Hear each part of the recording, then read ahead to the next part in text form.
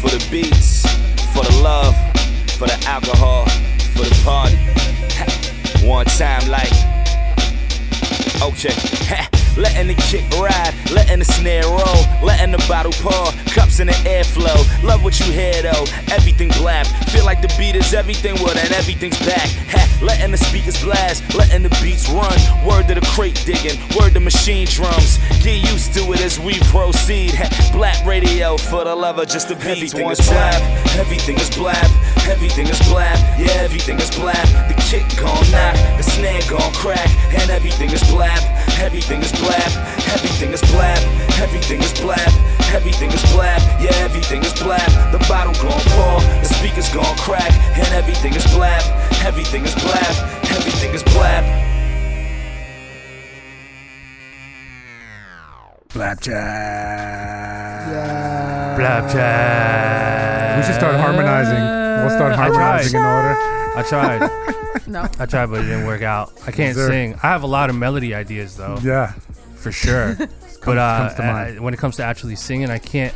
People don't know. Atlas sings, though. Oh, yeah. That's how I started. Atlas, give him a little something. Just real quick. You know, I'm retired. Come on. I'm retired now. It could be a song you didn't write. You know. Oh, God. If they want to hire me to come write a song for them, they could hit me up, Atlas the Plug. Mundo Righty. Right. Bit of a beats. Anyway, what's up, guys? Welcome to Blab Chat, episode 43.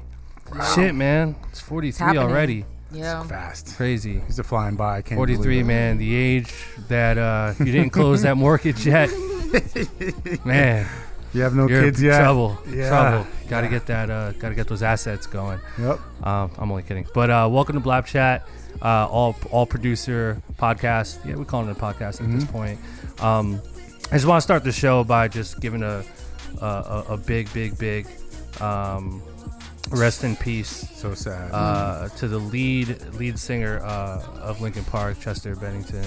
Crazy. Really crazy, man. Condolences to him and his family. Linkin Park by far was just a huge influence for all genres. Forget it. Honestly, like to me, they sort of like pioneered, you know, hip hop and rock, but also like just being like pop. Like pop rock was sort of like the thing in the 90s, but they really just like put that edge in there. So they're I mean, I grew up listening on those guys, you know, after like Run DMC did Walk This Way, and it was like that first rock pop thing, and then these guys came.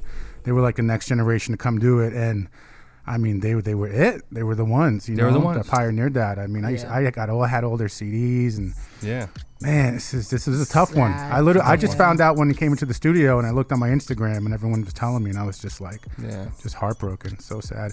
And you know, the mental health thing is you know, my grandfather is actually schizo. He's a schizophrenic. He has schizophrenia, and you know, he used to.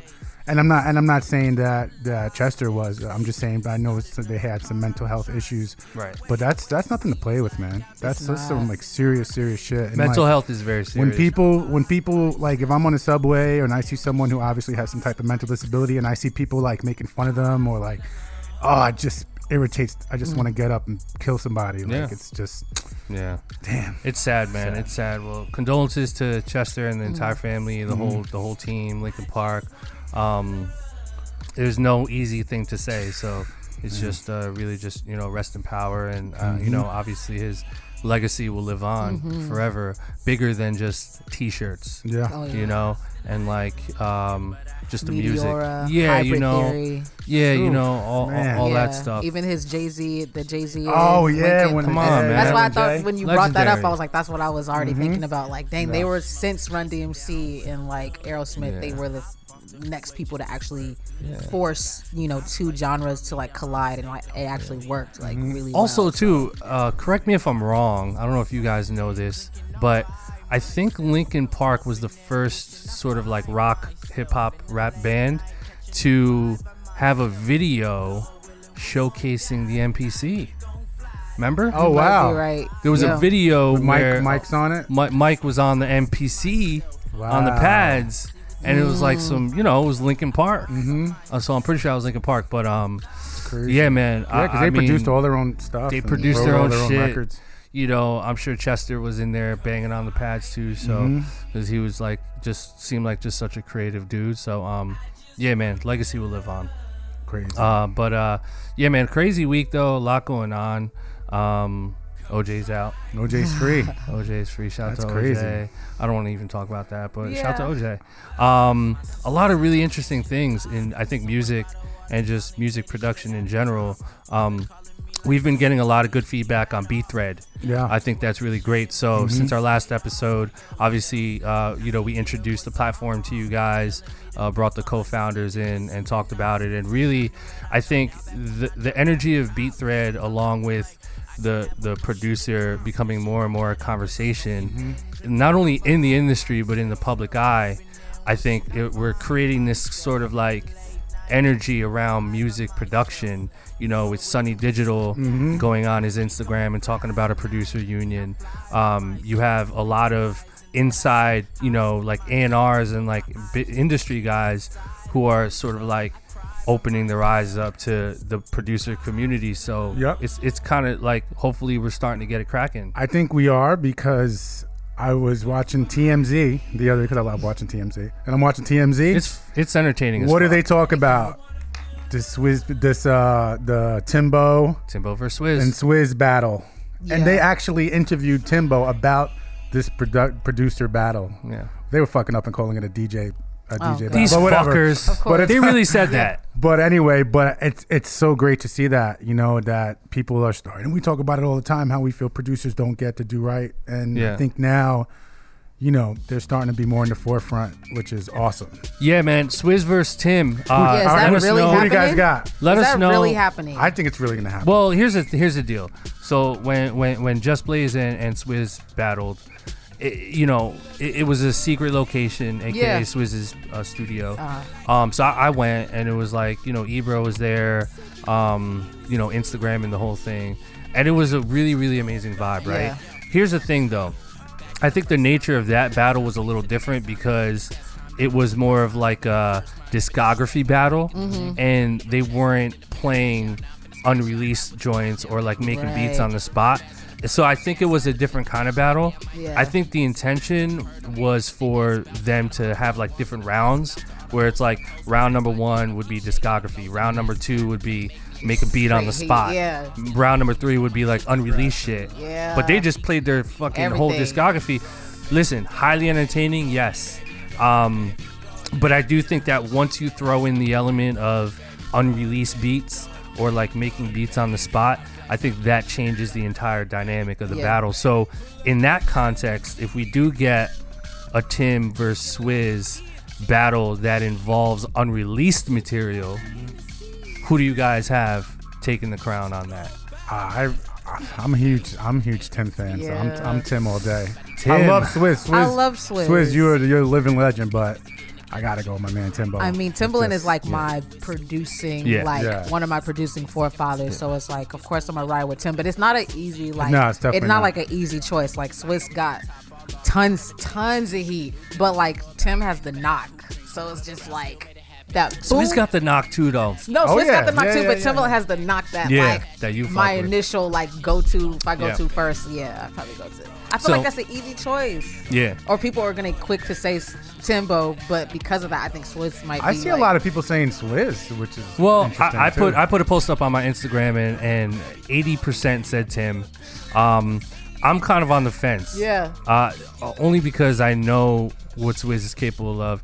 He makes bangers. I think Tim has more of like a diverse sound and a diverse discography, but I think it's a question of like which type of track will translate better as a battle. You know what I'm saying? Two like completely different. Yeah, they're completely different. But like if you would put in like, not to say I wouldn't watch like a Timbo or Swizz, but I would also watch like, I'm curious about an Alchemist versus Swizz too. That would be interesting. Just because it's like, to me, they're not the same in any level, but like how they both have their sounds are so theirs. Yeah. Whereas like Tim does have like a really wide sound, so it's like it's easy to just like choose him. Right. Where like between those two, I don't know who I would like choose. Yeah. Like I want something debatable. I don't want to like be able to say, oh, so and so is gonna trash. I think a debatable, and this is obviously not taking away from Swizz at all, but I think a debatable battle would be Tim versus Neptune. Yeah. Yeah. Because oh my God. Pharrell. And everybody's waiting. You know, everyone's waiting for that. Yeah. Like absolutely. Timbaland and Pharrell. Like absolutely. But you know, Pharrell's waiting for the Tim and Swizz shit to happen, and then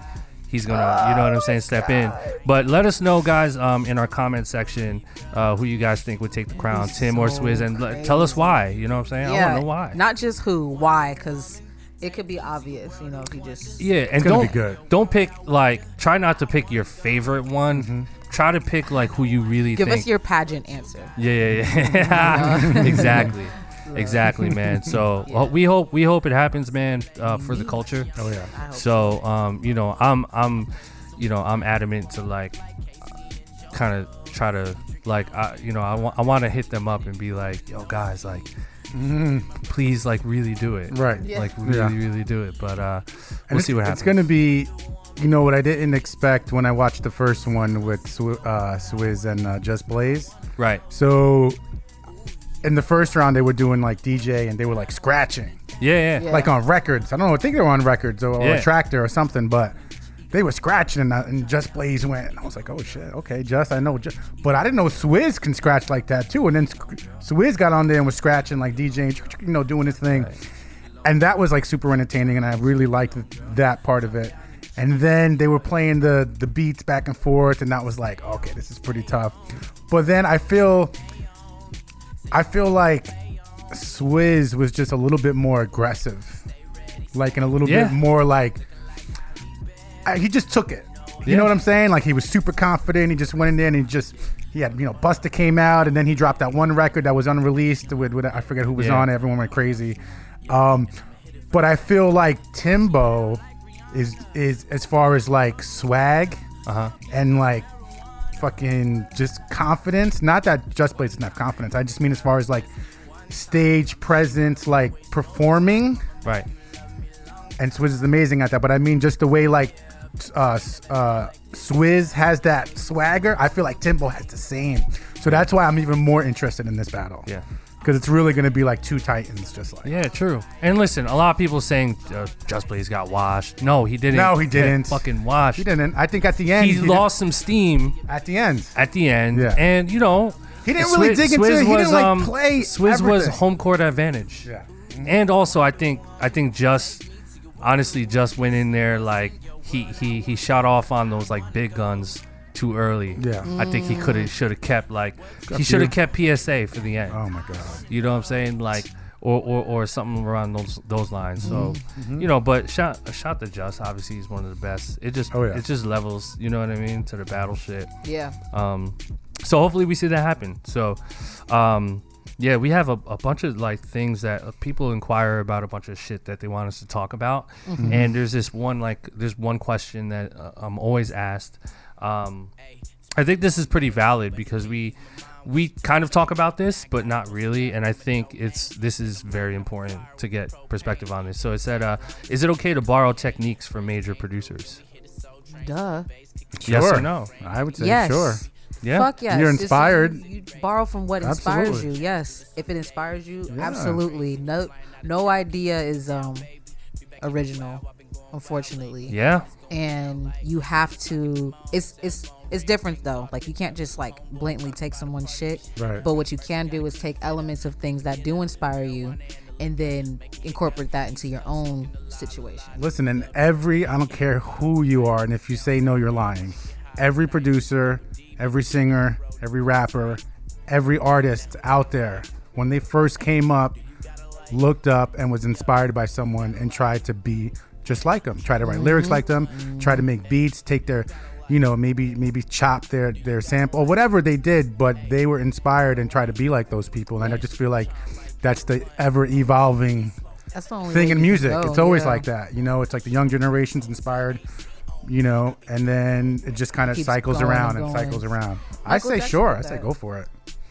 It's the same thing with Michael Jackson. I remember I saw this thing. It was probably the BET Awards or something. It was a long time ago. The James Brown when they one? did that that dance off that they finally had, and Michael like swears by saying like I want it to be like James Brown. Like James Brown was like, like that's who I wanted. Like that's what I wanted to be. And like James Brown was like, you see? And he looked at the camera and I felt like he was saying it to me. He was like, you see? Mike took my steps, but then he made his own steps. It's the same thing. So you can't ever feel like, oh, that's mine, or oh, that's not original. Everything stems from something. So it's just a matter of like how you freak it and how authentic you make it coming from you. But even just like artists that come to mind, Chris Brown, Neo, and The Weeknd, all inspired by Michael Jackson. MJ. Yeah. And there's nothing wrong with it. And it's okay. That's what I'm saying. There's nothing wrong with it. When I hear The Weeknd, I can hear The Weeknd, and if I didn't know who The Weeknd was and someone said, yeah, this is Michael singing, no bullshit, I would believe it. Or if it was on Michael's some songs. This is Michael's song. Like I Feel It Coming, that record. Yeah. If someone said, yo, that's an unreleased Michael track, they just updated made it more modern, I'd be like, oh yeah. I love that fucking song. I do like that song a lot. That song's amazing. I like Starboy when it came out too. Starboy's dope. Kind of like, I had to like. I fuck with The Weeknd.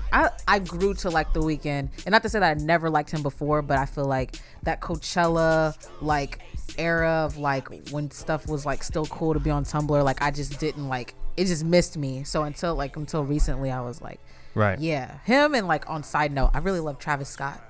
Oh, Travis is amazing. Yeah, I really so love speaking of Travis Scott, so let's talk about trap music, right? Obviously, trap music is the dominant texture. I'll call it a texture. That's good. I like texture. Yeah, you know. Trap is the dominant texture in all popular music. I would even go as far as to say like pop music too. Oh yeah. Right? Crossover. So when we think about trap music, we think about the 808, the TR-808 drum machine, right? Obviously, like purists would say, they go back and say, okay, well, like some of the first guys to use the TR-808 was like Afrika Bambaataa. Right? Which is like way before our time. And then it kind of like it kind of maintained a little bit. But then you kind of had this kind of like moment in hip hop. I think it was the 90s when it was like fucking Hot Boys and Mandy Fresh. Yeah, 98 Degrees. And all that, right? And so you had like 90s R&B, and then you had like Bad Boy was dominating. Jay was just coming in the scene. You had gangsta rap with Dre. Yeah. None of these guys were using the TR-808 machine necessarily. You had Jermaine Dupri. He wasn't really using it. Maybe some of the hi-hats. Diddy was kind of using like shakers and like bright drums, but like no like 808 bass, like right? Using Casios. So like who and when did the 808 bass surface and actually start to become mainstream? From what I remember, I feel like it was Manny Fresh and the Hot Boys and that movement. You know what I'm saying? Yeah. If it wasn't that and then Gucci coming in like a couple of years later, you probably wouldn't even have trap music, to be honest. I mean, like, if you giving it to... Yeah, honestly. Think about it. I mean, like you had Southern groups, but they weren't trappy. Unless, okay, what we want to say, 8Ball, MJG, or Ghetto Boys, or like, you know what I'm saying? It wasn't Thugs, but it wasn't. Yeah, it that wasn't. Same.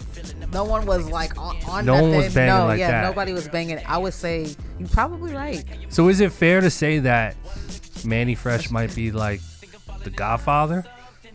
No. Who? Because I would say Gucci's the Godfather of trap. 3 6 Mafia. Yeah, of and course. that's what I meant to say when I said 8Ball the and South MJG. shit. 8Ball, 3 6 Mafia. Yeah, Lil Jon. But Lil Jon didn't come before Manny Fresh. Lil Jon was 2000s. Manny Fresh was rocking in the late 90s. Oh yeah. 96, 97, 98, man, he was using the TR-808. Yeah, Lil Jon didn't have like his run until like 2003, 2004. Yeah, and then Lil Jon came in. Yeah. But Lil Jon took that baton and he was he like... He should have kept going. I think Lil Jon low-key... Lil Jon low-key is like another godfather of that. Like him, Usher, and Luda need to like get back to that. Come on, make it happen. It could. It really could happen. They only did 2 joints together. Yeah. Bring that shit Lovers back. and Friends, like those joints, I was like, there's something crazy. there. There's something to this. They need to do it, but they didn't. It's so interesting. It's so interesting because when you think about like trap, but even outside of trap music, but when you think of trap music, you have to associate those types of beats with the most popular artists in those eras. Yeah. So like what we say, Manny Fresh, Hot Boys, like that was Juvenile, all those guys. Yep. That was late 90s, Yeah. right? Mm-hmm. But then, like, well, what else was happening in hip hop in the late '90s that was at the top of the Billboard? Like it was Bad Boy, right? It was Ja Rule, Pac, and it was like Dre, all those guys.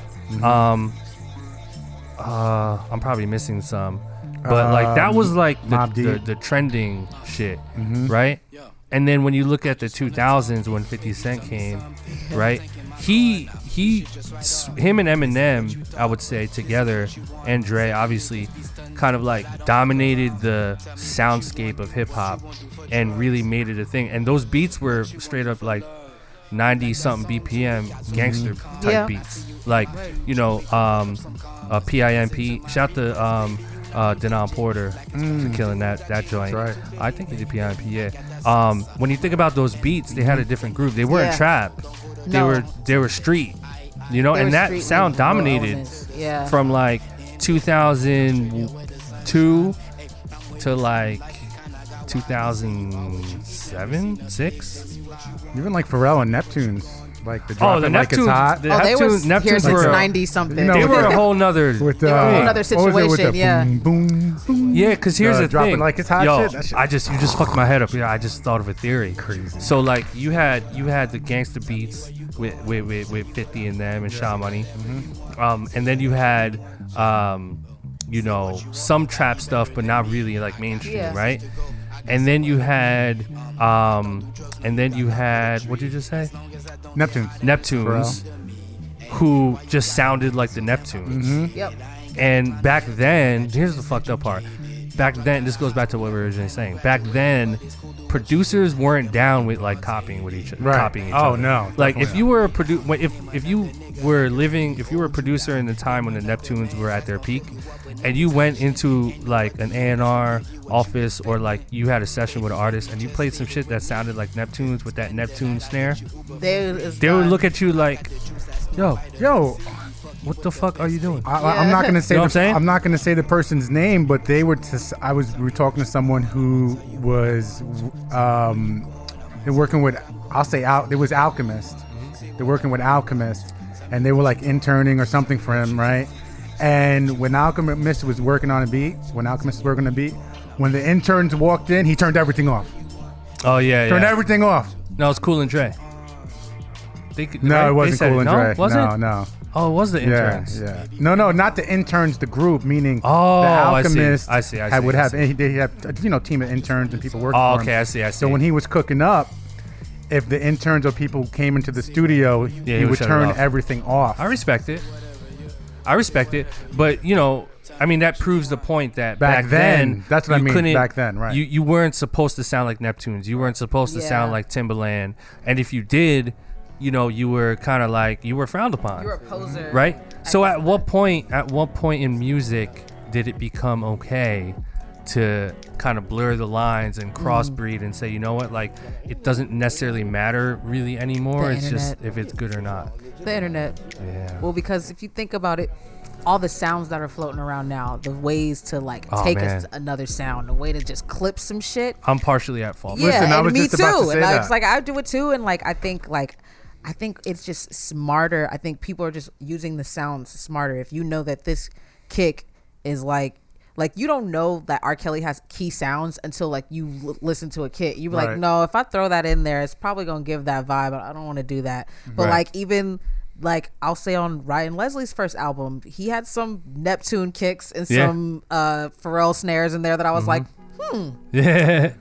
Okay, well if he could do it, then shit. Where can he send me this pack then? Because like that's how I felt. But it was like that same vibe. Like, oh, he did that. Like as a producer, I thought about like, oh, he used his kick. Is that okay? Like, is that cool? Right. I don't know. Yeah, I think it's when sorry, not to cut you off, but I think I agree with Glam when the internet came in, and then and you're one of the pioneers of this, selling digital drum kits, like where where you're giving your, and I'll never forget, Ill would say this when someone asked him like, Ill, like, don't you think it's weird that you're giving out your sounds, like you're giving your secret away to other producers? And then Ill said, nobody could ever sound like me. Yeah, that's the main part. I can give you every sound I use. You're not going to use it like this me. synth, this, and you're going to make something completely different than what and that's the beauty of it, though. Right. You know, it's that like I encourage people to take the tools and then sound what they sound like, you know, and that's when you really see who's authentic or not, and who's like really doing it. Because I have a cousin, he was scared to ask me for sounds because he's like DJing. He's making his own tracks now. Right. I think he's working with Murs right now, but he was like making these tracks, and he was like, can I get your sounds? I was like, yeah. He was like, dude, that's so weird. He's like, all my friends are like, no, like, oh bro, yeah, I'll see. I'm like, you're gonna do exactly whatever you're gonna do. You're not gonna use every single, that's like just not the way to think. Like, it's just a bad way of thinking. There's so many sounds. How can you expect everyone to like make the same? Like, you're not gonna make the same. It's track, true. guaranteed. I feel like co-producing now is like a lot cooler than it was back in the day. Absolutely. You know what I'm saying? Like now, not that it was really frowned upon, but everyone's in a clique. Everyone got their peoples. Everyone has their producers that they go to. So if you went to somebody else to get a track, that was like kind of like a diss, right? So but I think now with the internet, you know, like we were saying, it's more open. It's like sharing is like caring. Like it's cool to share now. Yeah. And it's cool to do co-pros and do all that, because at the end, both people are winning. Both parties. Yeah, everyone. You know what I mean? And it's also an opportunity to kind of grow the landscape and be a part of the landscape, as opposed to, you know, a major album or a major artist working on an album. There's 15 songs, but like 8 of those songs are produced by like one super producer, which is great for that super producer. But then you're kind of in a way closing yourself off from like all the other talent that sort of also deserves a shot. And I think it's a gift and a curse. I mean, it's good because more people are eating. It's, I guess, bad because there really doesn't leave that much room for like a super producer to resurface. I would say right now, the 2 hip hop super producers right now are probably Metro and Mike Will. You know what I'm saying? Both from Atlanta. Mustard was up there. You know what I'm saying? I mean, I like Dahi. I like. They're not nearly as close. But it's not the consistency, the way that you hear a Metro track and the way you hear a Mike Will track right now. Like, it's like, I'm not saying food. top 2 like best. Oh yeah, no, top 2. But I'm saying this is like top 2 statistically speaking. No, exactly. Out there in and the I'm public. speaking that numbers, way too. Out there, because it's like there's tons of other producers that can rock with them. Out there. Yeah, exactly. We can name a bunch of other people that like really could rock with them, but if you are looking at numbers right now, those are the 2 producers that like Metro's killing it. Yeah, shout to Metro, man.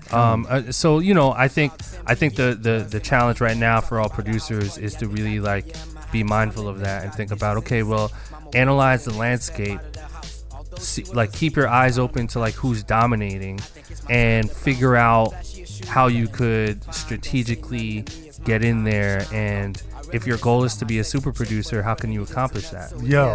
What do those 2 guys have in common? Trap? Yes. What else? Atlanta. Right. Atlanta. What else? They groomed artists when they were young, and they groomed them and came up with them. Yep. Who you know what I'm Metro saying? do? Like they were Metro's. Everyone in Atlanta. Yeah, pretty much everyone, right? And like, you know what I'm saying? Future. I think what took Metro to the top was 2 things: the What a Time to Be Alive, right? Doing that entire project, and then the Pablo moment. Oh, jeez. Yeah. Metro don't and trust then, you. you know, with Mike Will with like Ray Shremmerd. Yeah. And took them. Nobody knew who those guys were when they first came out. They're amazing. And they were like, who are these guys? These guys look like Criss Cross. And now look at them. They're out of here. I love those guys. Out of here. And that goes back to what we always say. If you're a producer, you gotta, you know, groom your artists. Your beats are, you gotta go out there and find these young talent and just build with them, man, and build up the sound with them. And then as they grow, you grow. And as you grow, they grow. Yeah, I see it happening. Yeah. I see it happening low key, you know, and there's some interesting sounds happening right now. But I think it's going to be interesting to see, like, what artists, like, is next to really break through. I mean, who knows? It could be someone on the XXL cover, or maybe not. But whoever it is, I'm kidding. I couldn't help it. Yeah. I couldn't help it. But whoever it is, I think, you know, if you're producing for that person, and you're the artist, I think it's important to really like create that, unless you're making the beats yourself, like create that like bond, and then really just like win together. That's really the whole point, man. Think about how many times Timbo and the Neptunes did it, like how many times over, like taking an artist and then blowing them up, taking another movement, blowing them up. And Dre. Yep. Those three. By the way, the Defiant ones, the HBO thing, have you guys seen that? Defiant? No. Oh, amazing, huh? So good. Everyone needs to go watch that. We need to see that. Dr. Dre, Jimmy Iovine store. It's crazy. Yeah, there's a couple, that and the Bad Boy one. Oh, I saw that one too. That was really. I heard that dope. Was insane. I heard it was good. That was really dope. Yeah. I saw that on Apple Music. That was amazing. Yeah, but I think to close this argument, I guess I think that it'll be interesting to see what's next, and if there is a next, because I think the trap texture right now is just such a common language throughout all genres, and also just like multiple generations. It's hard to see that going away anytime soon. I think it's really just a matter of like the uniqueness of the artist, and then like how those textures could be like flipped to progress the music. You know what I'm saying? Yeah, man, I'm trying to think. Like, I mean, who's the next next young next producer that's bringing the artist? Like, they're out there. We probably know who they are. They're just not really popping yet. Yeah. But man, that's a good question. I think they should tweet us, hit us up on social media, at these artists that you guys think are going to be, or producers that you think is going to be the next super on our super Black Chat social media. Yeah, because they're out there. Yeah, and then they're going to sign. Sunny Digital. Yeah, Sonny's been around for a while. He made it pretty clear on his video that he's tired of selling beats and shit. Listen, I don't blame him, man. We're gonna get Sonny on the show so he can talk about it. But for today we have someone else on the show who's also amazing. So we have a special guest. He goes by the name of Jahaan Sweet. Man, this kid is so talented. I mean, multi-instrumentalist, kind of has like a jazz background. He's got his production credits are growing by the day. I see him collaborating with a lot of people. Speaking of collaborations, he's in there with Boy Wonder and all these other guys. I think he's headed in an amazing direction. He's already done some work with Kehlani. Who else has he worked with? Some other people too. He's got like a pretty diverse catalog, but he's such a musical guy. So I think it'll be good for us to kind of dig in and see how he got started. And listen, guys, like all the upcoming music producers listening, you can be the next Jahaan Sweet, or the next Menace. Menace broke through with a song, and Designer was just like a customer, right? So I think it's gonna be interesting to talk to Jahaan, because he's sort of a guy that's been grinding but really did the legwork and just kind of surfaced. So now he's kind of on a roll, and for all of you producers that are trying to make it, you're gonna have to go through that eventually. So we'll dig in to Jahaan and pause. I said dig into Jahaan, man. You guys are fucked up. You're a terrible person. Making me pause. You did it though. No, but you started. No, it's not my fault. So let's talk to Jahaan. Word. All right, let's give him a call. All right, we got my man Jahaan Sweet joining us today on Blab Chat. Let's give a round of applause to Jahaan. Hey, appreciate it. Yeah, so Jahaan, man, you here with me? Obviously, you don't mind. We got Alice the plug in here. What's up? It's Glam. Hey, what up? Glam's here. Avian is she had something to do today. Moves. Yeah, she's making moves. Yeah, she got something to do today. She might pull up later. But man, okay. Jahaan, thank you, man, for joining us. Blab Chat. It's good to get you on the show, man. I think before we called you, we were kind of talking about how like this is good timing, because I think your career right now is a good reflection of someone who has been just like possessing all the talent, but who's been kind of grinding in an authentic way, and has like started just to now finally like break out, and people are starting to hear your music and kind of know what you're about. So I want to start the interview by just kind of finding out from you, like, kind of how you started. Like, what got you inspired to start making music? Man, well, first off, let me say thank you for having me. I really, really, really appreciate it. First and foremost. Come on, man, I'm honored. I'm actually honored. I really, really appreciate it, man. I remember, I think, Ilman, I met you for the first time at Blast Off with Frank. It was crazy. It was a wild. Yeah, that was like, man. I was still in school. Yo, I remember it. I was like, that would have been in 2013. 2014. Man, yeah, that sounded about right. 2013, definitely.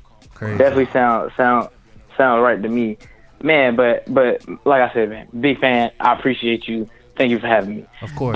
Back to the question you said, what got me started in music? Man, I was just actually literally having this conversation with some friends back home via like what is it, group chat, whatever it is. You know what that is? Yeah. Mm-hmm. Yeah. So I was like having some conversation with friends about just like how stuff starts. But anyway, basically, like, I started, my parents, like, put me in piano when I was, like, 6. And because I wanted to play sports, but I was too fat. So I was, like, a kid, like, a fat kid, like, running around. I really couldn't do what all my other friends were doing. But anyway, so they put me in piano. I was playing piano. And I really wanted to stop and, like, keep playing sports. But my piano teacher at the time, like, she was putting me in, like, all these, like, I'm from Jacksonville, Florida. So she was putting me in all these, like, competitions, like Florida Federation of Music. So it's like all over, like these competitions where we had to travel and like play stuff, and I was like winning first place in a bunch of stuff. So she told my parents, she was like, nah, don't take him out, like he's good, he's really good. And I was like, all right, cool, whatever. So she kept me in, but it wasn't until I got to like 6th grade where I started, I remember I went to the jazz band. I wanted to be in the jazz band because I was playing piano. And I remember my teacher, he was like, we were playing the music because I was reading whatever chart. It's some weird Count Basie thing we was playing. And he was like, yo, you don't have to really play what's on the paper. He was like, you can kind of make up your own part around like what's already going on. So I was like, wait, I don't have to read this music that's on the sheet. And that's all I knew my whole life was because I was playing like a bunch of classical stuff. And when he told me about like, nah, like kind of just make up your own thing. And then right then is when I kind of like fell in love with music because I learned what it meant to like improvise and to create my own thing. And at that moment, that's when I like fell in love with music. So from there, like I just started playing jazz my whole life. I didn't even really want to do any more classical stuff. So I was just playing jazz, like learning all these tunes, like studying all these pianists and other musicians. And then I went to school in New York and all that other stuff. Wow, that's crazy. I mean, it's really so weird because like you know, not many people like mention that like that moment is like where they started. It was like you're playing piano and then it's like, oh, like I can compose like my own version of like this song, and then you're like not even realizing that you're creating music, you're writing music on the spot. That's tight, man. Especially like jazz, right? Like that's crazy. Yeah. Change your whole life, man. Yeah, definitely. Jazz changed my whole life. How I thought about everything from like not even just music. Like how I even thought about like getting like stuff at like when I was a kid, like going out to eat with my parents, like figuring out what I wanted to eat. I was like, well, why can I only have one thing? Because like if I'm playing this, like I can play this kind of style of piano and this kind of style. So why when I go out to eat, I can't have this and that? Like my parents. That's crazy. No, it's like that's like jazz really incorporated into your whole life. Your whole mindset. Well, jazz is, I say, in my opinion, I think jazz is most freeform genre that you have. I mean, I agree, because you could literally do. It's built on that. It's not it's the built same. On There's that. no structure to it at all, and it's very free. Like you can just really go ham in any way, shape, or form. Yeah, and I feel like that's exactly. the magic of like fishing. I call it like it's like fishing, right? It's like when you're fishing for melodies, you're sort of like improvising, and then you hear like a progression that you do, and you're like, oh shit, that's tight. Let me like loop that or whatever. Right. But like if you don't execute that melody in the moment, then like the fish is gone forever. You know what I'm saying? So it's like fishing. Right. Like if you put your line out and you don't catch that fish and it passes by, you'll never see it again. So I think jazz is a good I guess like not metaphor, but like a good kind of like mentality to have when you're composing music. That's tight. So when you came to New York and you went to school and everything, what was life like then? Like, were you doing some networking? Were you selling beats yet? Were you collaborating? Like, what were you doing? Oh man. So I started making beats when I was like 14. So I remember I was like, oh, this music I hear on the radio, people can make this on a computer. Cause I'm from Jacksonville, so it's like, it's very like country and very like, it's like kind of like we were living under a rock. And I felt like once I got to New York, I realized like, oh man, Jacksonville is like 3 years behind everything else. So I realized I was like, oh, I can make this music I hear on the radio. So I remember, this is like my 8th grade year. I remember I told my parents for Christmas, I wanted Logic, so I could put Logic on my computer and start making beats. So I remember that's initially when I started making beats, and then I started rapping. So we had a rap group back home. So I had already been like producing and making stuff and doing a bunch of like this and that with friends. So I kind of already like was acclimated with Logic and whatever. So as soon as I got to New York, like in my mind, really as soon as I got accepted to the school, like I knew immediately. I was like, whoa, like, okay, I actually got here. Yeah. Yep. Now that I'm here, I was like, I'm gonna go to New York. Cause in my mind, like, I was trying to do both things. I was like, I want to play piano, but I also like want to do this production thing and like do this music stuff. So like I already had that in my mind. So as soon as I get to New York, like I got my speakers and everything for my room, like my whole dorm room. Like I took up one side of my dorm room with my roommate, who we still friends to this day. Like I took my speakers and everything. So I just started making beats and doing all this and that stuff.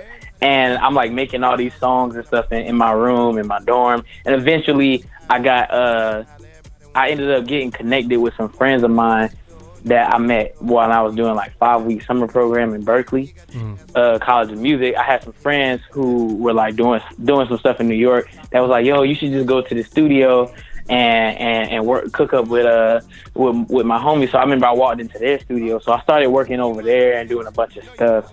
And like, kind of like, I never was really selling beats because that wasn't like, it really wasn't even in my mind to be like selling beats or anything like that. I was just making mad music, just doing a bunch of stuff. Right. So I was just like, yo, I just want to do this and do that. Like my mindset as far as money and all that other stuff, like wasn't even set.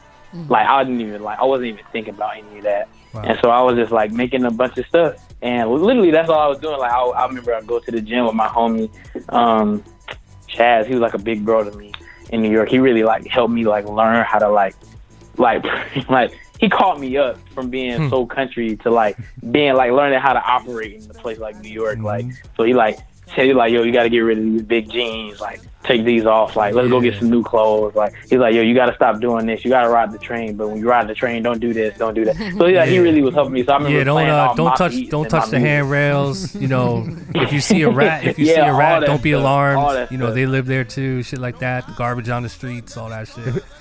If there's one empty car, don't go in it because it means the air conditioner's not working. or a homeless person shot on it. Or a homeless person's in there. That'll do it too. Yeah. So life in New York, obviously you're adjusting, you're making music. It's so interesting because a lot of the producers that we talk to and we get questions like, well, how do you start? Like, how do you break into the game? It's like, and everyone has their own story. Some people start selling beats and they're kind of like doing that to kind of like get their name out, but also like pay the rent. And eventually they transition into like quitting their day job and then doing like music full time, which is amazing. Yeah. I think your approach is unique because you're it sounds like your intention behind it was just based off of just like making really good music and collaborating with just people that you fuck with, right? So I think that's great. Yeah, that was my whole thing. Like, man, it's so crazy because I was like the majority of us in the jazz department at the school, we didn't have to. Most of us were on scholarships, so only thing like we didn't have to pay for school and all this other stuff. And so the thing was like, so for my parents, it was a lot like less stress. Like, because when I got in, they told me like, oh, we're gonna give you all this, And it was like, oh, well, my parents found out they didn't have to pay for school or anything. So they were like, okay, cool. So that took the stress off of like the money issue. Right. So then it wasn't even like in my mind, like, and my parents worked a good job. So even growing up, like the whole like money stress thing wasn't there for me. I was blessed in that aspect. But like, so I never ever thought about like, yo, I need to sell this beat for some money or anything, because all I ever knew was how I made money was I played piano in church. So as soon as I got to New York, my mindset was like, okay, cool. Like, I just need to play piano, and I need to find a church to get to so I can play some piano, make this $200 a Sunday, $250 a Sunday, and then that way, like, I got enough money to have fun with my friends on the weekend, and then like just do whatever else I want to do. But all of my other time was spent like mainly doing schoolwork and then like making beats like at nighttime. But like it wasn't until like my escort into the game, I would honestly say, was when I was working at that studio, Kehlani. This was back when like nobody really knew who she was. I think at that time she had like 20 or 30,000 followers on Instagram. And I remember like I walked in the studio this day and she was singing, and then the A room opened up, and I was really just walking by to the B room because I always made my beats in the B room. So I walked and I heard something. I was like, yo, who's in there? And they were like, oh, this girl, her name's Kehlani. I was like, who's that? They was like, oh, because at the time Nick Cannon was her manager. They were like, oh yeah, Nick, it's one of Nick artists. I was like, yo, she's fire. And I remember the homie, he was like, yo, you should play that one beat. You should go in there and play that one beat for her. And at the time, it was this beat that I made where I flipped So Anxious, and she ended up making it this song we call Getaway. So this was like mad long ago. So from there, like we ended up linking up and then exchanging numbers, and I was just doing a bunch of stuff. And I remember at the time the guy was like, yo, you shouldn't let her drop any more music for free. Like, you should be getting paid for this.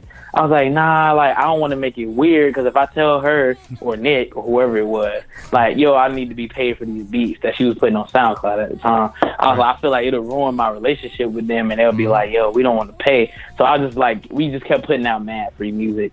And I feel like that really was my escort into the game. And then we ended up doing You Should Be Here, and then like from there, like that kind of was like that was my whole like my whole, that's where the red carpet, not even red carpet, just the welcome mat was placed in front of me. Like, that's so amazing, because that confirms what we talk about or debate about a lot on this podcast, is the difference between selling a beat to an artist for the money and but also, you know, on the flip side, like you said, Glenn, cultivating a relationship with an artist that you're actually inspired by, and saying, you know what, like, don't pay me for these tracks. I know they're free. Let's just like keep making really good music, and then maybe, you know, we could just make some really great music that'll kind of, you know, blow up to a certain point where we can both benefit from that. I think that's exactly what happened with you and Kehlani. That type of loyalty, even though you were on the low, like, yo, they know I need this bread, I know I need this bread, but you saw the bigger purpose in working with the artist and like actually just building with them. And it almost seems like subconscious, like you wasn't even realizing that those things were going to happen. I think that's the purest way that relationships It was a crapshoot. Like, it was a crapshoot, but you wasn't even, and that's how you know you're genuine, because you weren't even thinking about it like, well, let me just not say nothing and I'm gonna just keep doing this. It was a natural thing, like I'm gonna just do this, and like it saved you a lot in the long run, as you can see. I never knew, like, I didn't know anything about business or nothing. And so my thing was, I was just like, yo, she's dope, and I like how her voice sounds on my music. Like that really was like all I was thinking about. And I was like, man, when they started getting traction, and like, I was so gassed off people like viewing it. So I'm like, oh man, there's people like actually listening to this and stuff like that. I was like, yo, this is dope. And so that's really like what motivated me. And plus I had the small advantage of, like, it was just, for me, the whole, like, because I realized, like, my second year in school that I didn't want to play jazz anymore. I was like, not anymore, but I realized that jazz was a means to an end for me, because the jazz scene in New York is crazy. And that whole lifestyle was like, I was like, I'm not living this lifestyle. So when unless I it's eating at a restaurant and getting to choose different things on the menu, then you can bring that jazz out. And that's something I still love to do. And my girl always tell me, she's like, yo, you be ODing when you get stuff, but it's just because I love to like eat food like in different places. That's one thing I love doing. Anyway, but she like at the time, like I had no idea like what the Kehlani theme was gonna be. I was just making music with somebody who I ended up developing a friendship with, but also like somebody who I just thought sounded really, really great on my music, and I just loved the sound of her voice. So that's really why I got into it, and it was just an outlet from school and a bunch of other stuff. So that's amazing. So for me, I was happy just like having stuff being put out by, and I knew her fan base is like her fan base. Like I was watching it grow from like when nobody was following her to like having like 100,000 followers, and then having like 500,000 followers, then 1 million. I just remember watching it grow, and I was like, man, this is so dope. Like I wasn't even thinking about the money. Yeah, and now you get to benefit from those fans that she's acquiring. It's amazing. You had a question, right? Yeah. No, yeah. Actually, what I love about your story is, when you were classically trained, so having that skill is like an amazing. It's like the secret weapon almost. It's like if you are classically trained on the piano, then like you could walk into any session anywhere. There's going to be a MIDI controller there somewhere in the studio, right. And it's like you having that gift, and you were just going around like like not even thinking, you were just expressing yourself on these tracks and putting your personality on all these different records, and just kind of keeping it moving, keeping your head down and just kind of working. And then boom, and then the thing happens with Kehlani, and then you're just like, so I think that's really key for like people out there. It's like, and we talk about it too, is like learning a skill like a piano or even like a guitar or whatever, but to have that skill is priceless. Yeah. It's priceless. It's really priceless. It's really big. I mean, you get to have that skill, and you bring something to the table anytime there's a session. So speaking of that, I see you've been collaborating too with some producers. How'd you link up how'd you link up with Boy Wonder? So really before that, I was out in New York. I was kicking it with Vinyls, and shout to Vinyls, and so me and Vinyls would always be in the studio. So I was like, man, like this is dope. And I realized that he was collaborating a lot with Boy Wonder, and I was like, man, like. And at the time, I didn't know who I didn't really know many producers other than the ones I used to look up to. So I was learning a bunch of people. And so I remember I was like, okay, Boy Wonder. I was like, oh, he did this, that, and the third. I was like, man, he's fired. Yeah. So one day, and honestly, me and him probably met about a year ago, and maybe a little bit longer. But I was out here in LA, like I was just mobbing around somewhere, and I remember Vinyl was like, yo, Jahaan, and I was like, what? And I looked, I was like, oh, dang, that's Vinyl. That's why I go over there and say, what's up? And then Boy Wonder pops out the back. He's like, yo, what's up, Jahaan? I was like, oh, shit. So from there we met, and then from there we exchanged numbers, and then just was texting and just saying what's up, blah blah blah blah blah. And I mean, like he would hit me whenever he would be in LA or something, and be like, yo, I'm at the studio, pull up, and I'd be like, all right, bet. So I just come through, and yeah, like with the skill set thing was, I was blessed to not just stick to the whole classical music and the reading thing, and go into jazz, because jazz kind of teaches you a thing about like kind of like going with the flow and not really trying to dictate what's happening, but just like playing whatever is the moment. And so like being in a session like that, like if I felt like if I was actually a classical musician, it would be like bad, because I wouldn't be able to come in and just do some shit like out off the whim, or like do something like just out of the blue. But like if I was a classical, like I mean, but me being a jazz musician, I'm down to just go. I don't really have no, like I got ideas that I make all the time, like beats or whether it's like music or whatever. But like it's cool to just go in and like not really have expectation, and him just be like, yo, you want to put something on this, and it's like, all right, cool. So you just like go with the flow of whatever it is that's going on at the time, and luckily like it's worked out a couple of times. Like we got a lot of dope stuff together. Yeah, I mean that's the magic. That right there, what you just said, is the one of the like most valuable things you could bring to the table as a producer. It's like, all right, well, we have this song, you come in, put a keyboard in front of you, like let's see what you can do. I mean, that's the moment that we thrive on. Yeah. You know what I'm saying? Exactly. Like listen, John, like if you were thrown in a room with Adele, and she's there with her writer, and she says, hey, like, inspire me. It's like you have this tool. Oh my God! With this piano, you have this skill set to really tap in the moment and dope. Compose something. That's the magic of music production, in my opinion. Yeah. So we'll backtrack a little bit. So you met Boy Wonder through Vinyls. How'd you and Vinyls link up? Man, at the time, my big bro Chaz, who I told y'all about, who helped me around the city, he was good friends with this guy named Star, and so Star was like his brother DJ Spin King. So they were like all together. So Chaz was running around with them. And I just remember, like, they were doing, like, mad stuff. Like, they were always doing big things, like, whether it be, like, starting a club. Like, they started the whole, what's that spot called? Lust down in Brooklyn. Okay. I remember they started that, and I was like, damn, like, they did this, man. And I was like, they like 24, 25 years old. I was like, that's crazy. And so I remember just seeing all that. So he was around them, and I remember Chaz told me, he was like, yo, like, Vinyls is good friends with Star. I was like, word?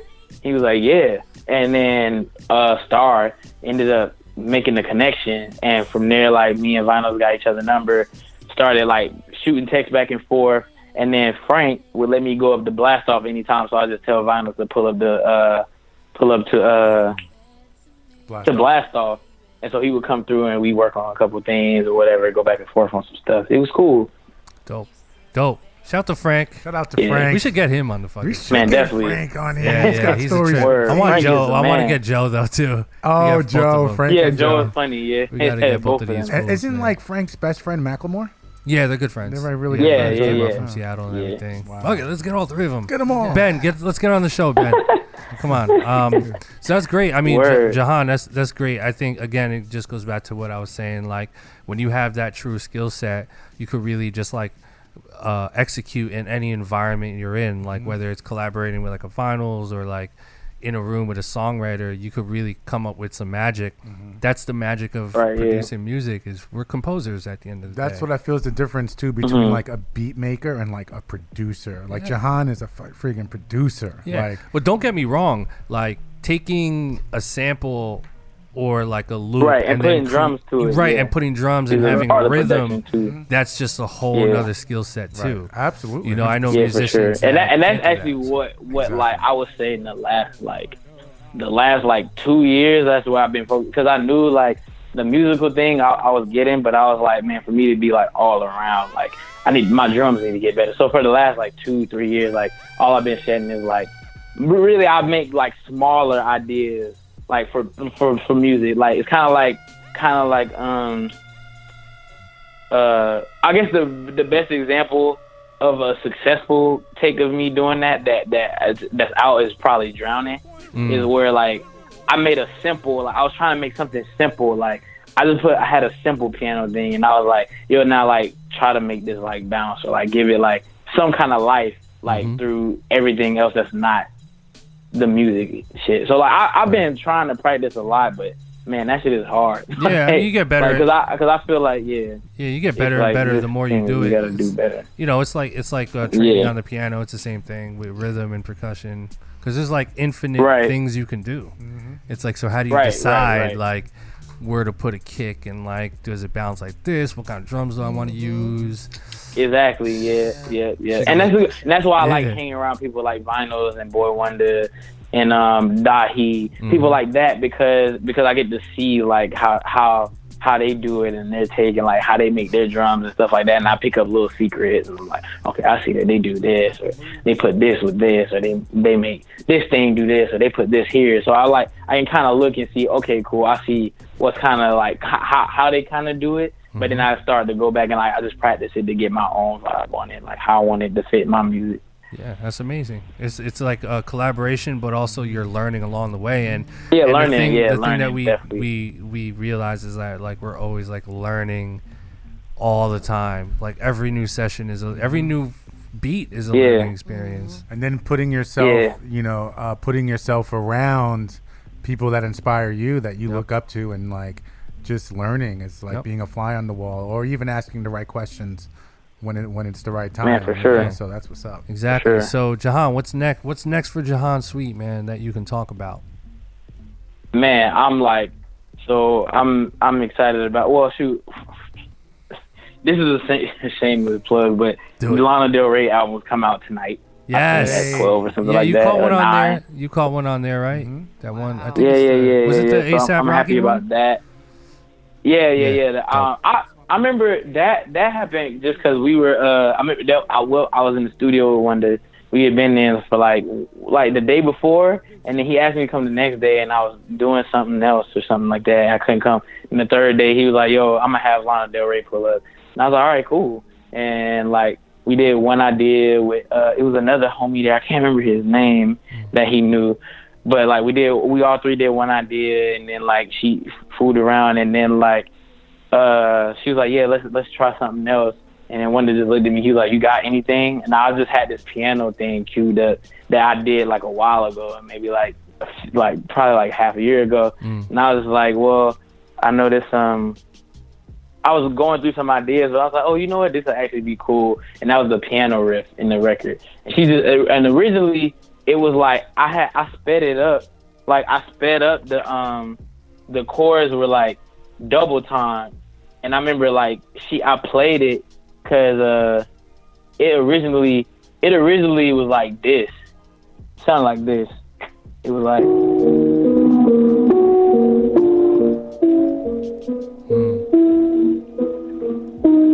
yeah, I sped it up because I was thinking some R&B shit for Big Sean. Right. When I made that piano thing, but then like she heard it, she was like, "I wish you would like make the chorus like half." And I was like, "Oh, so you just wanted like half." So I ended up slowing it down. Like I just replayed it because it would take too long, and I didn't want to like have dead time in the session. So I just like replayed the little thing, and then like one day just took the piano and just started doing crazy shit to it. That's crazy. That's crazy, man. I love that record. I love it. Yeah, it turned out cool. She took a long time to write it. She's dope though. Yeah, she's creative with how she comes up. Can't rush with her perfection. Stuff. But, yeah, it's true. But that's amazing, man. So what else you got? What else you got on the pipeline? And then I got another one. Like I do like working with new artists a lot. So like I got one dropping tomorrow too with this girl Tony Romiti. She's she's from Chicago. Yep. She's pretty dope. And I met her in a song like a session. She was actually writing. She was writing some stuff, but anyway, like I was like, "Yo, you're dope." So she's like, "Well, I'm working on my project," and she came in with a vocal, and I like just played some stuff and then put some drums to the vocal, and she just liked it. So that's dropping tomorrow. Dope. Then next Friday, another new artist I've been working with a lot is his name, y'all know Amine? Oh yeah, Kehlani. I love Amine. Yeah, Amine is he's dope. I got 3 on his album that dropped next Friday. Tight. And I'm excited about his stuff. And then also Jesse, you know Jesse Reyes? Mm-hmm. Yeah, I like Jesse Reyes, and we got a pretty cool sync on ESPN for this record we did called Great Ones. So I'm happy about that. Amazing. And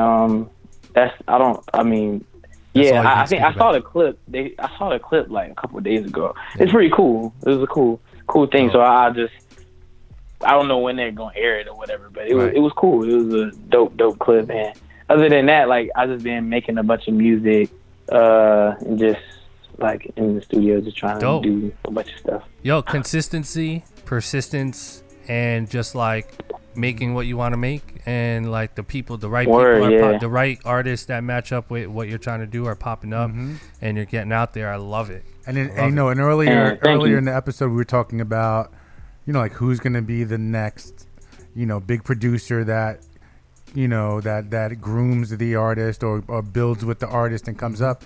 Who knows? You might be talking to him already. What he just talked about, what he just with Tony Romiti and everybody else. Shout out to Tony because I know her DJ Khalib. Did you meet Khalib? Yeah. That's the homie. That's the homie.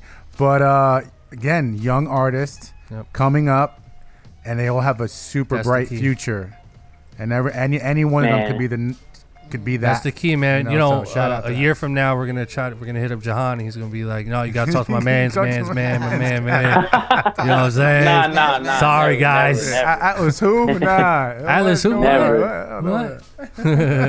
Nah, but Jahaan, man, it's such a pleasure to talk to you. I'm so happy for you, man. Like me and you gotta do some work too. Yeah. We gotta get into some shit. Man, for sure, no Next doubt. time you're in New York, definitely let us know. Yeah, I'll actually be in LA in a couple weeks, so if you're out there, we should link. Okay, yeah, for sure. Yeah, hit me. I'm here. Yeah. But yeah, man, good stuff, man. Looking forward to all the new tunes. Go get that Lana Del Rey album. The single is actually out. Yeah. Jahaan and Boy One production. New Tony Romiti coming. Yeah, man. Tomorrow. Can't wait to see more. But appreciate you so much, man. Thank you. Yeah, good having you on the show. And again, like, I think it's a great example of just like a unique kind of approach to breaking into the game. It wasn't like the sell beats approach. It was like, let me find an artist, believe in her, and like really do something. And it was Kehlani, and that's okay. amazing. I gotta ask before you go. Yeah, sure. How do you feel about the type beats, selling like the type beats? Buy one beat, get 3 beats free, and the 99-cent beats and all that. Do you believe in that stuff, or not? How do you feel about that? Oh! You mean like people just like selling beats or doing the whole? Yeah, I mean, it's different for everybody. I guess like you never know why a person is doing it or why they may need it or something like that. But me personally, like I remember like being like no money, like having nothing, and people would be like, "Oh, yo, I'll give you like $500 or $800 for that beat or whatever," and I still be like, "Yeah, well, you can't really have it if you just do something dope on it." That's all I care about. Like, so me like technically, that. I don't really like. I don't do the whole like, yo, I'm gonna sell my beats for this or sell my beats for this, like in the bundle for this or whatever. Right. Like, I'm just all about like, if something is fire, like you could like, if something is depending on the person mainly, but I like to work with new artists, so I like to say like, okay, yo, especially if you're not signed or something, I'm just like, yo, whatever you can give me is cool. But as long as I believe in it, I'll let it go for whatever. But certain artists is like, okay, now you definitely got to pay the rate because I know that you have it. I know you got that budget. Nah, if you got a fee, then if you got a budget, then you got the budget. Exactly. So. Yeah, right. No, for sure. But most of that, I've never done the sell the beat pack thing, but yeah, like I'm not hating on anybody that did it though or does it. Yeah. It's all preference. It's all about what you're trying to accomplish. And listen, you got to put food on the table. Right. I get it. There's no right or wrong. It's just it's very interesting to see the comparison of the two. So I got a question though. How do y'all feel about beat tags? My opinion on a beat tag is that if it sounds good, if it sounds good and it only happens once. Yeah, and it makes sense for the record, then dope. But like, if you're doing www.hotfirebeats.com, like all on top of the beat, 99 cents. I've heard one was like, you like this beat? Email. Yeah, I've had ones where it's like planned. Like, I actually, funny story. This guy randomly hit me up on Twitter like, yo, can I send you beats? So I retweeted him and I put my email. So like 6 other people sent me like packs. Right. And this guy specifically, like, his beats was cool. It was kind of like Drake type, Right. But in the middle of all of them, like, it would be playing and it was like what you hear? Well, email at blah blah blah blah blah and da da da. I was like, what the fuck? Yeah. Like, how was I even supposed to write to this? Like, yo, I got an email. It was buy one beat get 6 free. I was like, what is going on? That is like the McDonald's. That's like the McDonald's of production. 6 free beats. Like, someone's gonna be like, you know what? I don't know. 5 is. That's the McDonald's shit, right? 6 crazy for that one. No, that one must have been stupid. It wasn't even a lot. It was like $20. I mean, I'm like, how does this happen? Listen, it's an open market right now. People are free will to do what they want. People can do however they want to. Listen, if it works for you, if you're selling 99-cent beats and you're selling 100 beats a day, that's $100 a day. That's $3,000 a month. You know what I'm saying? But I don't know. Right. Yeah, shoot, I guess. Yeah, that must be gas in the tank. Some weed in the ashtray. Yeah. Exactly. Yeah, I don't know. I don't have a tag, but I just didn't want. I ain't ever want all my favorites. Everybody don't need a tag. Nah, everyone don't need a tag. If your music speaks for itself, that's why you don't got no tag. The music speak. Exactly. Yeah, I always want to be identified by music more so than a tag. Yeah. But also I don't hate on people with tags because I'm like, I see what the tag can do for you. Yeah, if it's right. Yeah, like the Metro one. And if it's Metro, fire, mustard. if you got a fire one. Yeah. The Metro Mike Will's one is cool. It's just kind of there, but like I like mustards the most and Metros because it drops. Like it's on a drop, it gets you excited. Like you like, oh. To be honest, like I've heard beats before. I didn't know who produced it, and then like midway through, I heard the tag. Oh, he produced that. Okay, I bet. Yeah, I think the radio's not out there like produced by they don't say. They just say my man Cardiac got an ill tag, but then also the most recent is my man Murder Beats, Murder on the Beat. So it's not. Oh yeah. Murder is hard. He killed that. We got to get him on the show. Yeah, we'll get Murder soon. All right, Jahaan. Well, we appreciate you, man. Thank you for taking the time out, man. Hopefully, we'll get to see you while I'm out in LA. But good luck with everything, man. Let's definitely keep in touch and good convo, man. Let's give a round of applause to Jahaan Sweet. Hey, man. Thank you. Appreciate you, man. Thank you so much. I appreciate y'all having me. Of course, man. We'll talk soon. All right, be easy. All right, Jahaan Sweet. Man, I'm rooting for him. Yeah. Such a good dude. I like his entrance into the game. I could see him being the guy who was super low, kind of like kind of just came by the studio. They're like, oh yeah, yo, jump on the keys real quick. I'm like, okay, cool. Just kind of does his thing, chills for a little, then he leaves to go to another session somewhere else. Yo, what's up, man? All right, cool, lazy. You know what I mean? And just went around and around and made his rounds. The guy's super talented. Super talented. Super talented. And it wasn't about the money, because if you're doing it for the money, then you're in the wrong business anyway, because in the beginning you're making no money. Yeah, it's a long-term investment, man. No. Like, are you going to sell your beats, or are you going to take a chance on an artist and develop them and form a relationship, and then like that artist blows up? Am I saying that like that's guaranteed to happen? Nah. Right. Everything's a crapshoot, man. Everything. You got to but people who take big chances get big payoffs. Take big craps. You got to take big shits. Speaking of big sheets. Speaking of big sheets. The big sheets. Oh, holy moly. Big shit. Holy moly. I always say that. You guys already know what we're about to do. We missed last week because the interview was long. Oh, so there was no blap chat. We didn't do blapper crap. So it was cool that I didn't I wasn't. Well, we didn't have blapper crap, but we are going to have blapper crap today. Fuck that. Yeah. I'm ready. So guys, listen, we're doing our segment. It's called blapper crap. You guys already know, but if you don't, basically what we're going to do is we're going to go through some of your beat submissions and we're going to listen to a snippet. If we like a beat, we're going to give you a blap, and if we don't, we're going to give you a crap, and we're going to try to give you some constructive criticism, aka Mundo Beats will take a big fat shit. We'll try on your snare drum. A sheet. Holy shit. Let's go. Oh shit. So if you're interested in submitting a beat for this segment, what you have to do is go to a website, beatthread.com. It's our exciting new website that we built, beatthread.com. And it's basically a website where you can upload beats for free. It's kind of like SoundCloud. You get beat critiques from other users, and the most popular tracks float to the top. But what you want to do here is go to beatthread.com.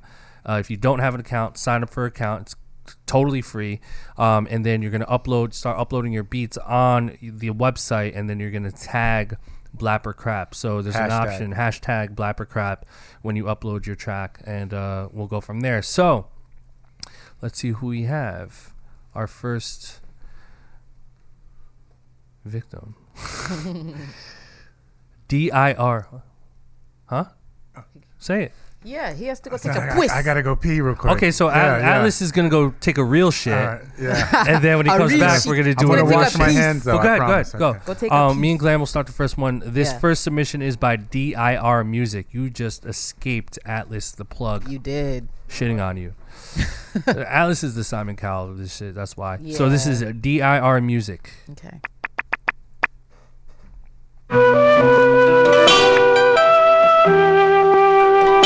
One of my samples.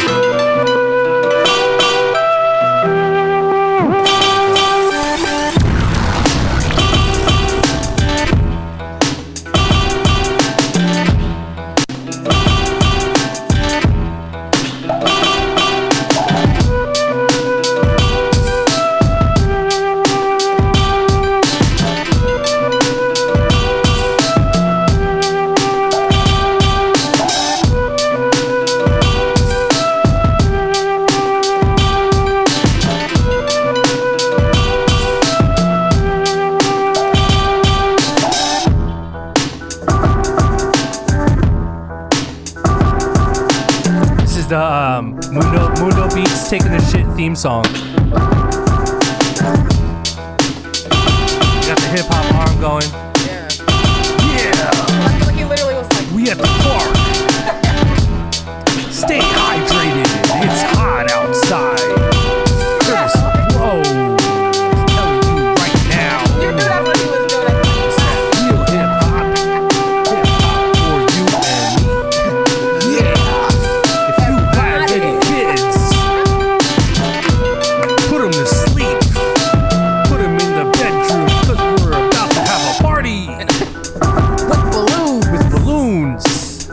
Hell This is not suitable for kids. Put your kids to bed. Ding, ding, ding. He was like this. That's that one of those. That's that one of those. Oh shit. Oh shit.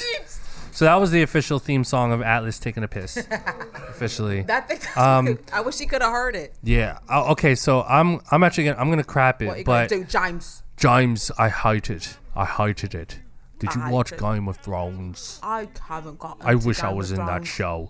That beat was cool. I like that he chopped it up, but I don't know. I think with the drums and the whole feel of it, with the flute, like the sample selection, like obviously that's one of my samples. Right.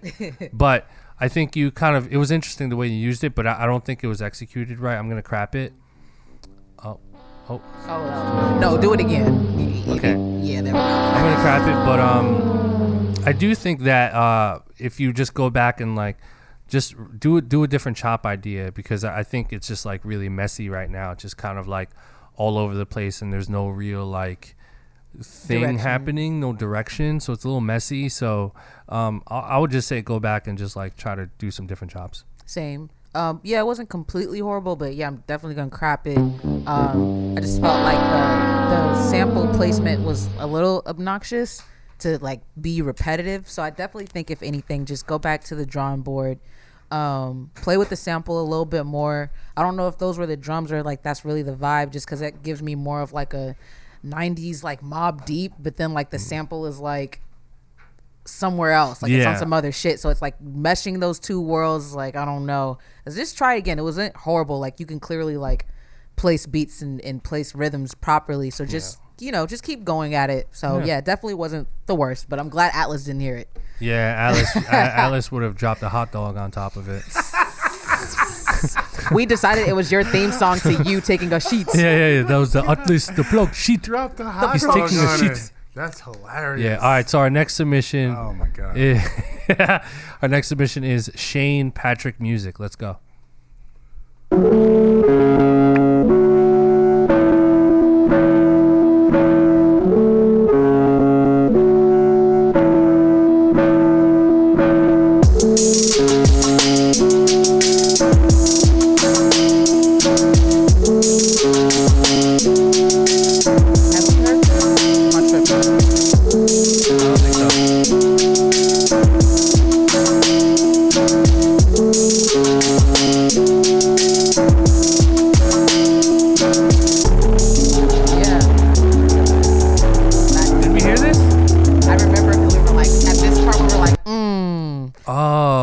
Sorry, we're gonna skip you, Shane Patrick Music. We played that already. That was my fault. Sorry.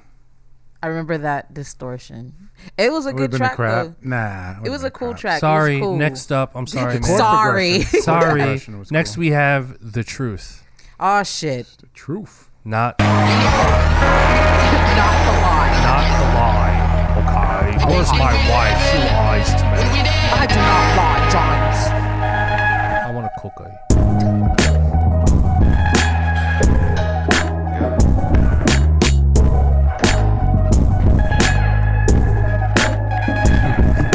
Alex looks pissed. Yeah, I'm about to say my hip hop hand is slowly. Damn, you guys are harsh. Slowly rising. And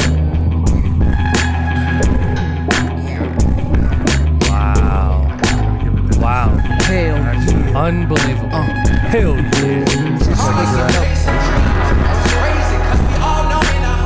Oh, wait.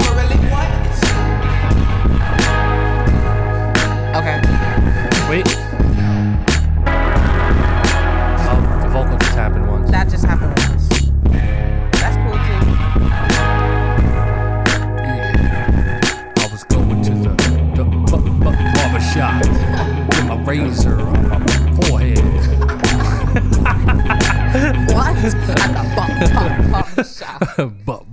Barber shop.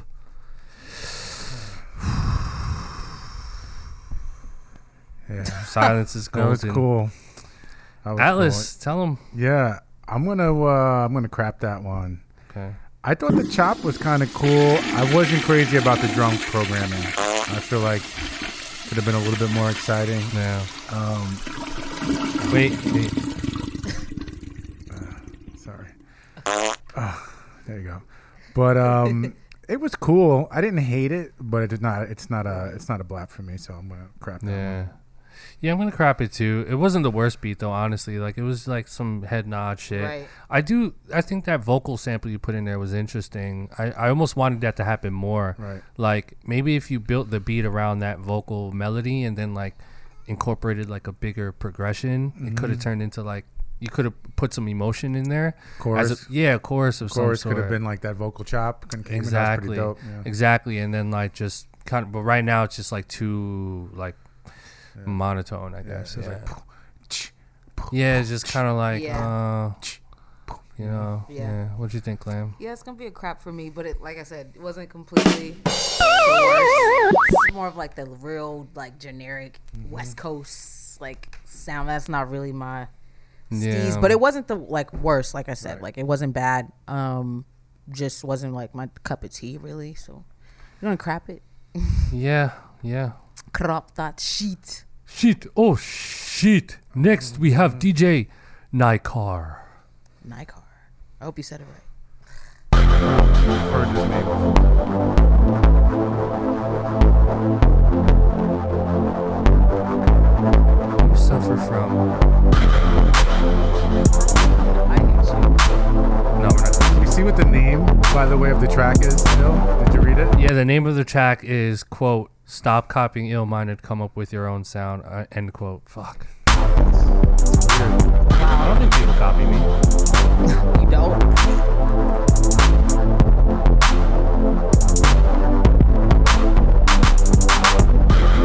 This is porno music for sure. I was gonna say, yeah, definitely like fitness commercial. Yeah, Planet Fitness. Porno. But like it's the girl though. It's a girl selling like a machine. And maybe she's on it butt naked. Yeah, probably.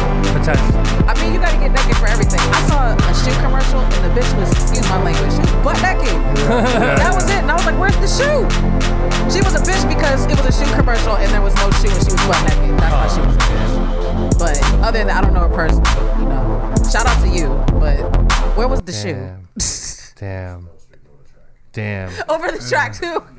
And the bitch goes like, I don't call people bitches unless like they earned it. But she didn't earn it. It was just like, it just happened. So sorry. But where was the shoe? That beat wasn't the worst. I mean, I feel like it's unfinished. I feel like it can go somewhere. I'm going to crap it. But I don't know. I just think it's just can go somewhere. Kind of boring. It's a little boring, right? It's a little boring, It's very right? And then like that clap, it was just like the clap, like it was just I don't know. It sounded. It's like some I hate to say the word mustard. dated, but it was just wasn't. That's what I was gonna say today. It sounds like today. Yeah. Maybe yesterday actually. And That's honestly, yesterday. that title's just weird. I feel like that was Sorry, definitely it's an like- attention grabber. It's weird. Yeah. It should have said like, "Oh, mind you the best." If they're gonna do well, it, I don't you think gotta I'm the talk- best. What is it? Stop copying Well, it's not about Illmind what and you come think. up with your own sounds. First of next all, track it's is called flattering. I first Need of all, $5. it's way too long for a title. It's flattering. I appreciate it though. You might should as well have named should've- it SCIACUWWYOS. Or maybe just stop copying Illmind. Or maybe say "blap my shit." That's what I would have put if I was gonna like really put something. Blap my shit. Or like, That's "What's dope, up, too. ill?" Like in the title. Like, what's up? Man, speaking of blaps, let's get a get blap here. one. Next up is G Pat Okay, music. G-Pat, let's do it. G Pat music. Here we go. G-Pat. Or Gapot. Kaput. G-Punk. Oh, you like it that Gapot. Oh, uptown.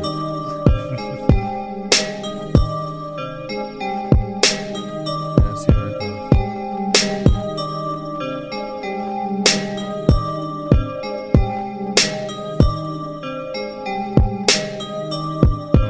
Something need to happen. Let's Let's see it. 808. Ready? 1, 2, 3. 808. Yeah. You know what I'm saying?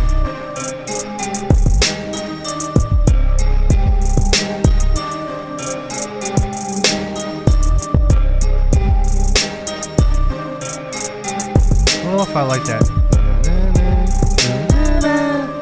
It sounds like. Yeah. Hit one of those. I feel like it's going on too long too. Yes, I track it, right? Yeah. Wait, one more bar. Let's go. Oh, Give it one more. Just one more. yeah. 1, 2, 3, 4. Impact. Just a drop. It's repeating the same thing. Drop it out. Drop it like It's got it's hot. potential though, but He it's not, dropped it's it not like it was hot. He dropped it like it was not. Yeah, it said he a dropped it crap. like it was hot. It said it was not. That one had potential. I'm sorry. But it wasn't that. Yeah, how potential. The sample, like the thing went on way too long. I feel like this should have just came in with everything at once, just to be boom, and then start kind of peeling. It was like building, and then it was kind of predictable. Like when you were like, all right, here comes the 808. It was like okay, and then it came in. But it's a crap. A little bland, right? It's a little bland. Glam. Crap. Well, and I'll explain why. Just on top of like what we were already saying, like the sample was like the only time you could really do a sample like that is if it's like it's really good. It has to be really good when you just have it playing constantly throughout. Yeah. Like it has to be really good, not something that's just like, all right, it's there. Like that sample was just kind of like looming. Yeah. And the beat and everything, like it was cool, but like I said, I think it was probably because the sample was carrying such a big part and the sample wasn't that good. So it just was just like, okay. Yeah. So like it was definitely wasn't terrible. I feel like I said this for like the past 3 like craps. Yeah. They're not bad tracks, but they have to definitely like get better sampling and like just pick your samples more wisely. I would say like the better the sample, only do that when it's like a gym sample. Like you can't just have it rocking out like that because people are it's just gonna get caught in the mix. Yeah, people aren't gonna like it. And like I wasn't even all the way mad at the drums. It's like you said, if the sample loop was fire, then like real simple drums that just ride the shit would be like good. You know what I'm saying? Perfect example, Smile, right? Jay-Z. Mm-hmm. That to me, that was a big ass sample, and it's minimal drums, but the drums are so perfect, and the sample is just enough where it's like you can hear that over and over again with some So those are good. Listen to 4/4. Anybody, I would highly recommend as a producer and sampling. Like listen to that album because it's all nothing but samples, and you could really see like how they chopped them and like really added, like this is what we talk about on the show, like really complimenting, like having the drums complement the samples, and like every song on that album does that. And like this, I would only say Smile because that one seems like the similarity where it's like not a lot going on, but it's still a big song. So I would definitely just use some references, like go back, dig in some crates, listen to some Tribe, crates. like go cop some Illmind samples. Yeah, go get some packs. Like get some definitely, packs, get some inspiration. Cop some Frank Duke shit. Yep. You know what I'm saying? Like, just go from there. All right, so our last one for today.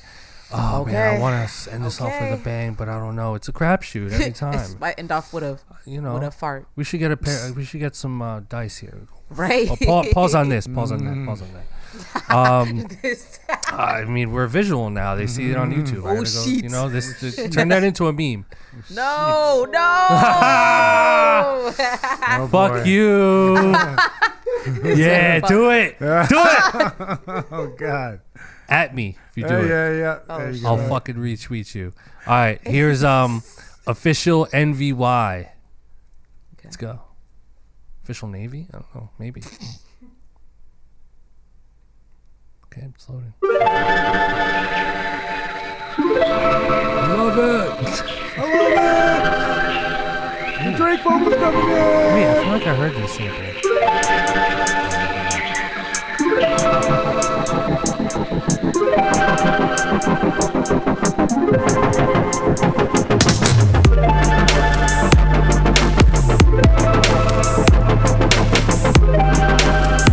See, that sample has an interesting texture.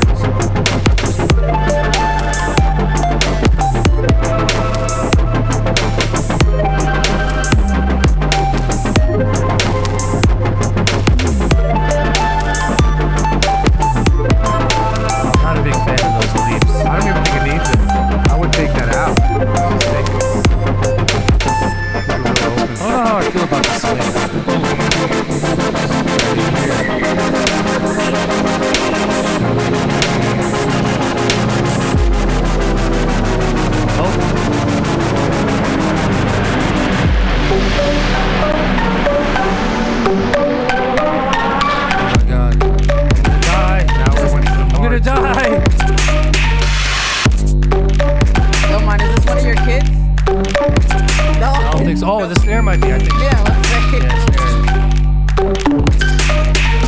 Yeah, that's my snare.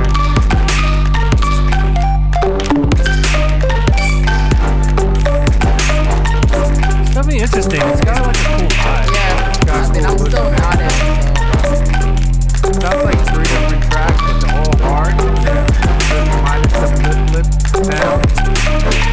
I like that second blip, but I didn't like the first one. Second part of that beat. That was pretty more than the first, tough. right? The first one was okay. I wasn't feeling those like bleeping sounds, but the second part of that, and then it went into a third part before we stopped it. Mm-hmm. That was pretty hard, but close. It's still a crap though. But that was almost there. But I would say so too. I almost wanted to blast that. I'm gonna crap it too. I feel like it did a little too much with it, in my opinion. You could have do a little bit less. Mm-hmm. And because you can get some crazy top line on there, that would be hard. Actually, each part individually, to me, was like 3 different tracks with 3 different cool artists on there. Again, minus those blip, blip, blip sounds. Yeah. Like, take those out. Doesn't even need it. Just keep it really open, and the artist is going to murder maybe take the blip part out, that blip riff on the first part. I'll just call it the first beat. Right. And then, like, take the second beat and just like split those 2 and make those their own track, and then build off of those 2. Mm-hmm. That might be a cool idea, because they both have so much potential. Like, it was very fun to listen to. Yep, I agree. Very interesting. It was like really experimental, so that's what I will appreciate. I don't know if I'm a blap it. I will give it like an honorable mention or something. But okay, so they're gonna get this then. It's your official I'm gonna envy. pump you full of lead. Yeah, pretty much. Yeah, you get a nice little pat on the cheek. Yeah, there you go. Mainly because I mean, like, it was enough where I wanted to keep listening. Yeah. I wasn't crazy about the drums on the first half of the beat. Did you say a pat on the cheek? Yeah, because it's so it was like on the ass cheek, or like on the cheek on the face? No, I tapped that ass. Oh, one of these from Glam. There you go, official envy. That's from Glam. Hey, all right. But I'm not kissing your cheeks. Making sure I'm getting this right. That's all. Okay. Cool. Not those cheeks. Pause. Gotcha. No, not those cheeks. Pause. But yeah, I would say I kind of appreciated where it was going on the second part, because the drums made a lot more sense on the second half. Yeah. But overall, like, it was cool, but it was like, like, it's still it's better than what we've heard. True. Yeah. I would agree with that. That was my favorite one of the I would say it's the definitely memorable, but I'm still gonna crap it. Yeah. Official NVY. I'll definitely check out more of your tracks on Beatthread. So shout out to you guys, man. If you want to submit for Blap or Crap, again, go to beatthread.com. We're no longer taking email submissions. You have to go to beatthread.com. Sign up, create a profile, start uploading your beats, and start listening to some other beats on the website too. The other day I was on the website and I was just like going through some of the new submissions, and it was cool, man. It's like it's cool to just listen to what other people have going on and what they're working on, and sometimes you'll find some inspiration, and then you can contact that person and be like, yo, your shit's dope, like, hit me up, let's collaborate. Right. So it's just a cool community to join, guys. So go to beatthread.com and upload your tracks, and we'll be critiquing Blap or Crap from this website from now on. It's great. Yeah, it's really cool. So shout to Jahaan Sweet for joining us today. Shout out, Jahaan. So much going on. We're looking forward to all the stuff we have in store for Blap Chat. We got some really cool guests. We got a couple lined up that I think you guys are going to love. And shout to Jahaan once again. Shout to all of our listeners. Make sure you guys subscribe to us. That's very important. Subscribe to Blap Chat. Go to iTunes. Go to your podcast app. Subscribe. If you're on SoundCloud, make sure you follow us, retweet us, repost us, spread the word, and interact with us too. Don't be afraid to leave a comment in the comment section. Definitely leave us some comments in iTunes if you can as well, and like tweet us, man. Tweet us, hit up our Instagram, and we'll be there looking. Yeah. So shout to all of our listeners, man. Shout to all of our producers. Keep pushing. Keep doing what you need to do. But most importantly, have fun with it. You know what I mean? Have fun with this, because if you're not having fun, then there's no point. All right. So round of applause to Jahaan Sweet and you guys. We'll see y'all next week. We're out. Peace. Woo!